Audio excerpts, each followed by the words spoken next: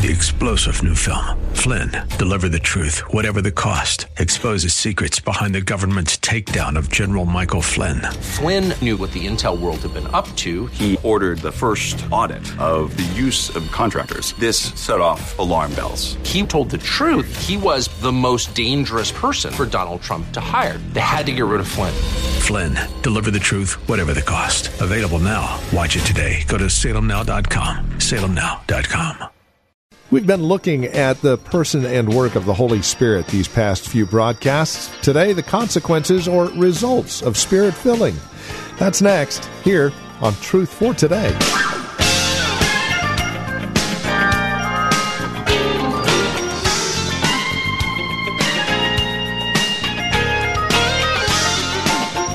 Hi there, and welcome to Truth for Today. Pastor Phil Howard has us back in John 14, but today and throughout the rest of the week, we want to spend some time in Galatians chapter 5 as well, looking at verses 16 through 25. The consequences and the results of Spirit filling. What does that look like, pro and con? Join us. Again, Galatians 5 is our sidetrack out of John 14. Here's Pastor Phil with today's broadcast of Truth for Today. Turn to Romans 8. We're continuing our series on the Holy Spirit taken out of John 14. After I depart, I will send you another helper. And the word another in the Greek is another of the same kind. The word helper comes from the word called alongside to give aid. So we're looking at what kind of help does the Spirit give? And we looked at several things. We looked, the Spirit is the one that pulls off the new birth in us. He regenerates us. Titus 3. 2, He immersed us, used the word baptize in 1 Corinthians 12:13, but He immersed us into the body of Christ. So our identity is with Christ. Thirdly, He indwells every believer. If you don't have the Holy Spirit in you, you're none of His. He said, the Spirit will be in you like a mighty river. This spake He of the Holy Spirit, which had not yet been given, for He had not been glorified. John 7:37 through 39. The Spirit seals us into the body of Christ. The Spirit groans and intercedes for us when our prayer ignorance keeps us from not being able to articulate what we need. And now we've started, as of last week, looking at the work of the Spirit in filling. And we looked at several things. To be filled with the Spirit is a command. In Ephesians 5:18, be filled with the Spirit. A command. Which suggests something. All believers must not be filled with the Spirit for Him to command it. See, He never commands you to be indwelt. He never commands you to be sealed. He never commands you to be baptized in the body of Christ. He never commands you, as it were, regenerate yourself. But those are done once for all. Something else about the characteristics of this filling is it's not universal. Not all believers at any one given moment are under the control of the Spirit. Maybe like your home this week. It's not universal. It's commanded. And then I think that something that's interesting, our translation says be filled. Bad translation. Literally it says, be getting yourselves under the control of the Spirit continuously. It's a present tense. It's not I was filled with the Spirit in 1950 and I haven't been filled since. Now this is, you are to be living your life moment by moment. In Ephesians 5:18. And it was repeated when you read the book of Acts. They were filled with the Spirit in Acts 2:4. In Acts 4, Peter was filled with the Spirit. Stephen was filled with the Spirit. The deacons were full of the Spirit. And you see it right through Acts. It's a repeated thing. Power for service. And we're looking today at power for character.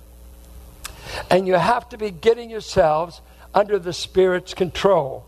Now, there's a lot of, what's tough on Spirit filling is we're never told exactly how to do it. I grew up, you tarry until you talk in tongues. You wait, you get right. All kinds of formulas out there. When he said it in Ephesians, he never told them how. He said, just do it. What does this word, let me give you a working definition of filling, what it means. It's certainly not being filled with wine. He's saying in contrast, what does the wine do when it makes you drunk? You've gotten enough of it that it's controlling your behavior. It's influencing what you do, right? Talk to me. That Jack Daniels was never invented to quench thirst, nor Scotch. And this wine that they drank, the peasant wine, was less than 2% alcohol. And it was great to kill amoebas. They had no water district. Their water was untreated. So Timothy drank a little wine for your stomach ailments. Killed the amoebas. So it's a life-saving drink in the Near East. Without sanitation, without water plants. Wonderful thing. But what is he saying? The Spirit is a person, not a liquid, not a substance. Get yourselves under His control. Let me suggest to you another use of the word. The word was translated to supply. Paul said in Philippians 4:18, I was in need while in jail, and you supplied what was lacking. You filled up. Now, using that concept, the Spirit-filled Christian is an individual who is allowing the Holy Spirit to meet his personal inadequacies on a moment-by-moment basis. In Acts, we see power for service. They did this, that, phenomenal things. And that could happen. But over in Ephesians, he deals with our character walk as he does in Galatians. And that's where we're going. Let's read two passages. Let's look at Romans 8, 1 through 13. And I'm going to just try to interpretively read. But we're going to go to Galatians. That's what we're going to deal with. What the Spirit, consequences or results of Spirit filling. First thing I want to deal with today. Only through the Holy Spirit can you control sin within. Every believer is dangerous unless they find out how to control the sin within. Right? And if you don't know that, get married. It's dangerous to live with another sinner if you don't think they're ever going to live under the control of the Spirit. That's why there's so much divorce and broken homes. People are dangerous to live with day in and day out. Now, listen to Romans 8. Are you there? There is therefore now no condemnation, and that means penalty for those who are in Christ Jesus. Number one, you got to know that. If I'm in Christ, all divine penalty against me has already been executed. Do you get that? This crowd, what's wrong with this crowd? Too much coffee? You ought to shout over that. There are no divine penalties. That's why I'm not afraid of anything in my future before God. Yes. Don't hang me over hell. I've already gone to hell at the cross. In my substitute, God executed His full measure of wrath so that everything I will ever do wrong was executed on the Son within 6 hours. And most of you don't know that. That's why you don't know what justification means. I am declared right before God because my penalty was borne by my substitute and His righteousness has been put to my account. And if you knew what I just said, you say, hallelujah!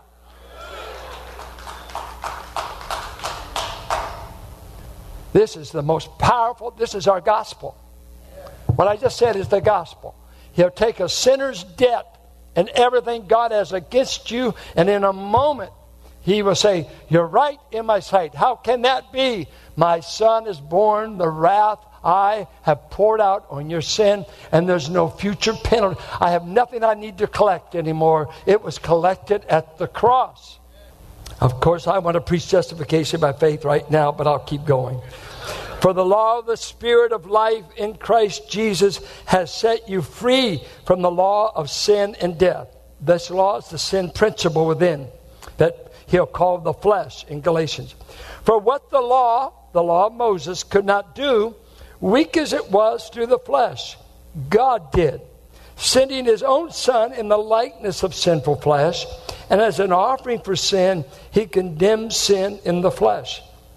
Notice, so that the requirement of the law might be fulfilled in us, who do not walk according to the flesh, but according to the Spirit. Two ways the law has been fulfilled for us. One, I get credit for Christ having kept the law.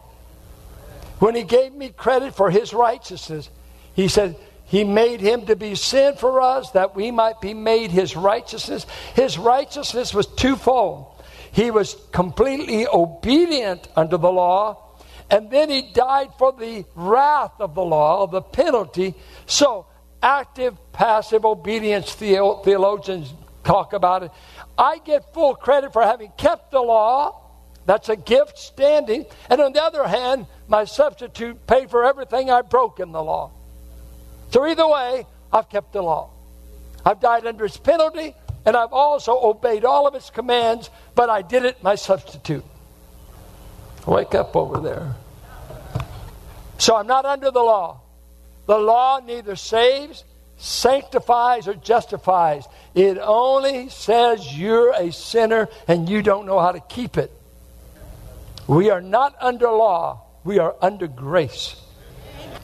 And grace is not licensed to sin. It leads you away from it because of the work of Christ. Who knows if I'll ever reach Galatians.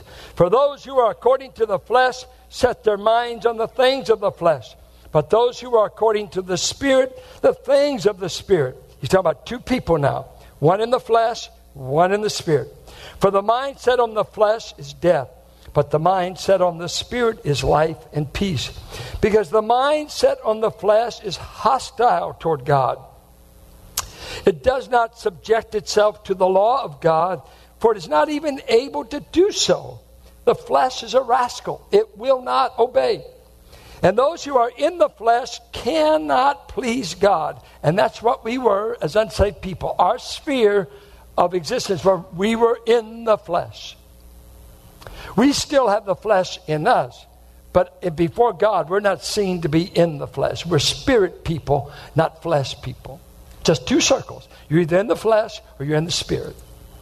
Now, people in the spirit have to still deal with the flesh because the flesh is still in you. But your sphere is standing, I'm a spirit person. If you're a Christian, you're in the Spirit. That's your sphere in Christ, but I'm also in the Spirit. Now, watch. However, you are not in the flesh. Well, look at there, it agrees with me. But in the Spirit, if indeed the Spirit of God dwells in you. But if anyone does not have the Spirit from Christ, he does not belong to him.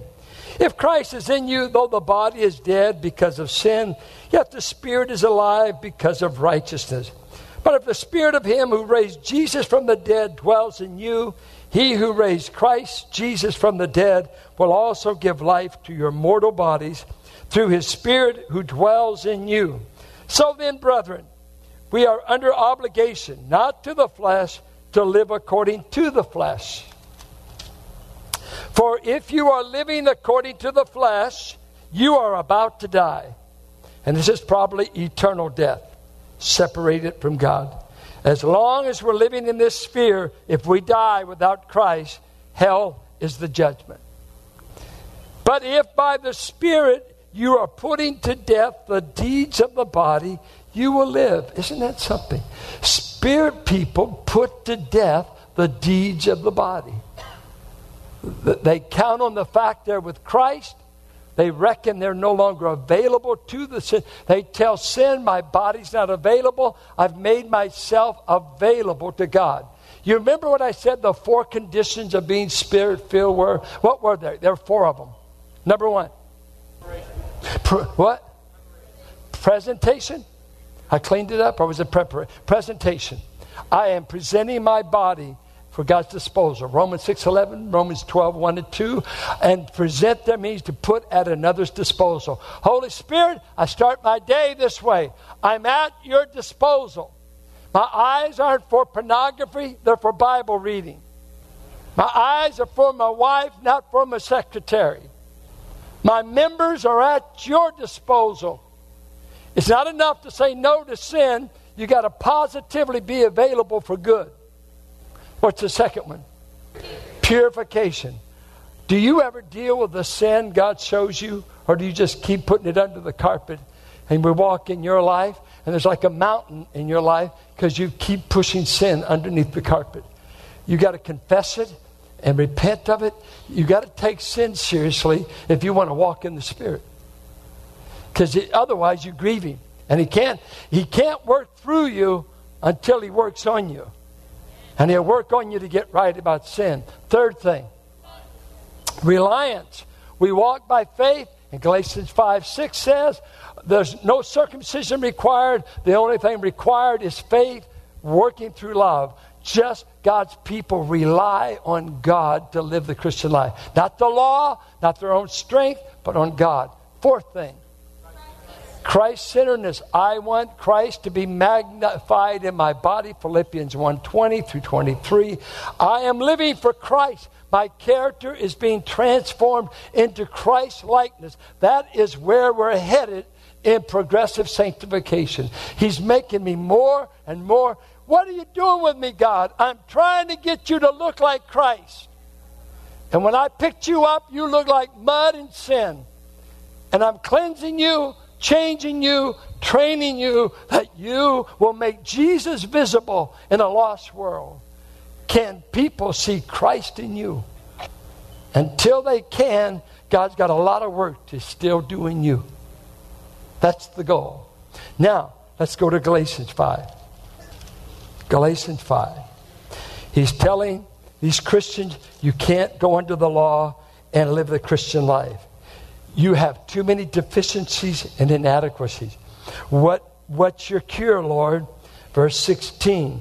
But I say, walk by the Spirit, and you will absolutely not. It's a double negative.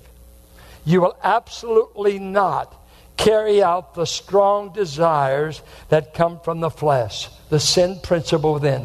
You see, when you get saved, sin remains in you.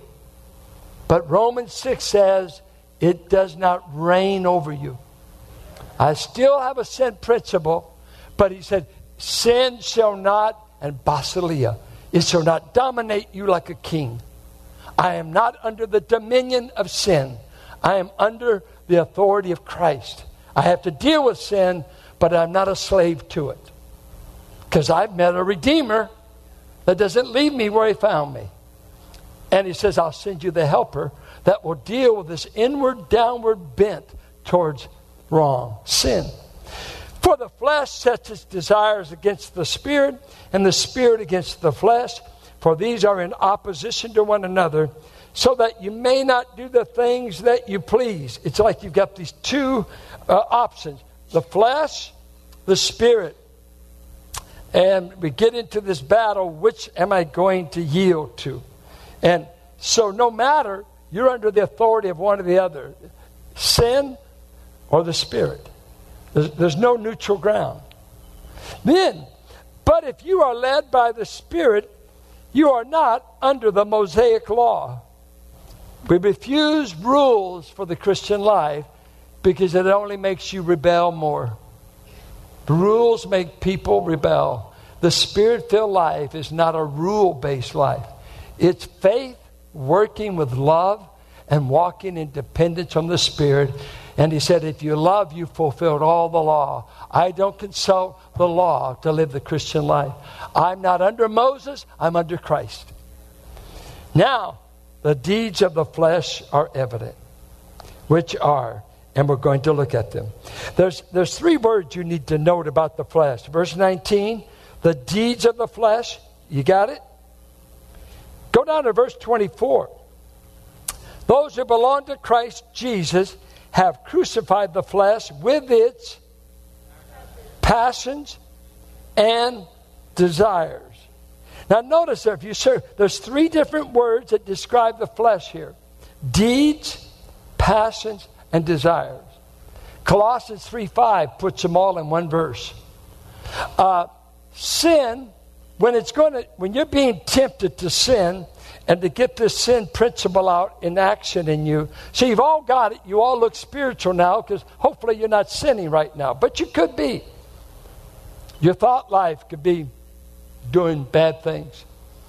But when sin wants to get you, according to James, it goes fishing. And it knows there's a sin principle within you.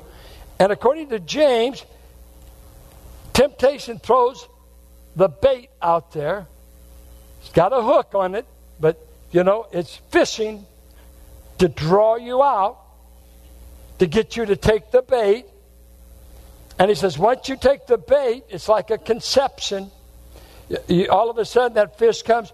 All he sees is sardine or whatever the bait is. Good, good, good. Doesn't know there's a hook there. Doesn't know his life's at stake. All he sees is something to eat that fits his nature. And boom, woo, did I get a prize? You just got death. Sin baits you. It wants to draw you out. Come on. He told Cain, be careful. Sin is like a crouching, hidden lion ready to pounce on you any moment. And so, it just throws that bait out. And you ignore it. You ignore it. Pastor, ooh, that does look kind of, she is good looking. The bait isn't sardines. It's a lot of stuff. I hate to call that chick you like a sardine, but she might be bait to destroy you because you're not strong enough to have the relationship. We don't tell young people not to date because other people aren't attractive. It's just, are you strong enough to have a date and not sin? That's the issue. Most adults can't date and not sin. And we're trying to get all the married folks to date their wife. But 3 things. Passion. The word passion is the word for mood. It's pathema. And it's used in Greek of to experience something. It's used of the past and play, bad experience, suffering. But it had another emotional, psychological meaning, and it's found in leading lexicons. It says it refers to the moods of our flesh. Moods, what's that? Experiences, states of mind, our emotional life. I'm in a bad mood.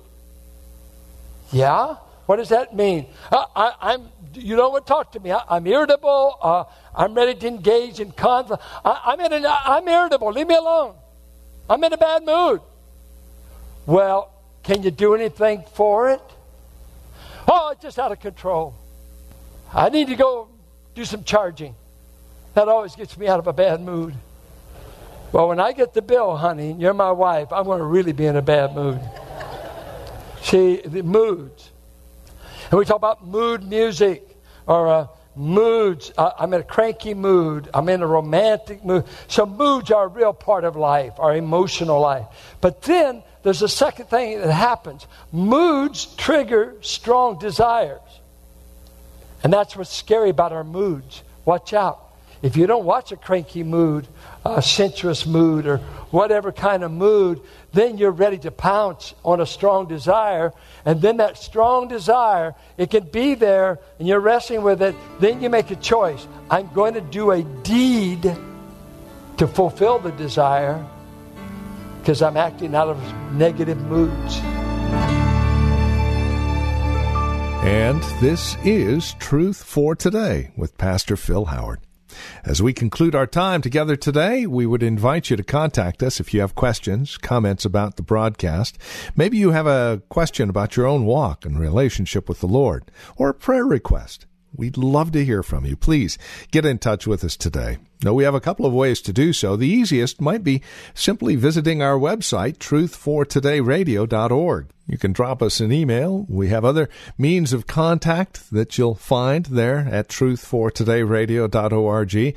We also have a lot of resource materials available for your growth and relationship with Christ. Our design and desire is to see that you grow in Christ, grow according to His knowledge and grace. Any way we can help, well, that's why we're here. So stop by truthfortodayradio.org or simply give us a call. 855-833-9864. Again, you can reach us at 855-833-9864. Please bear in mind as you contact us that this is a listener-supported ministry.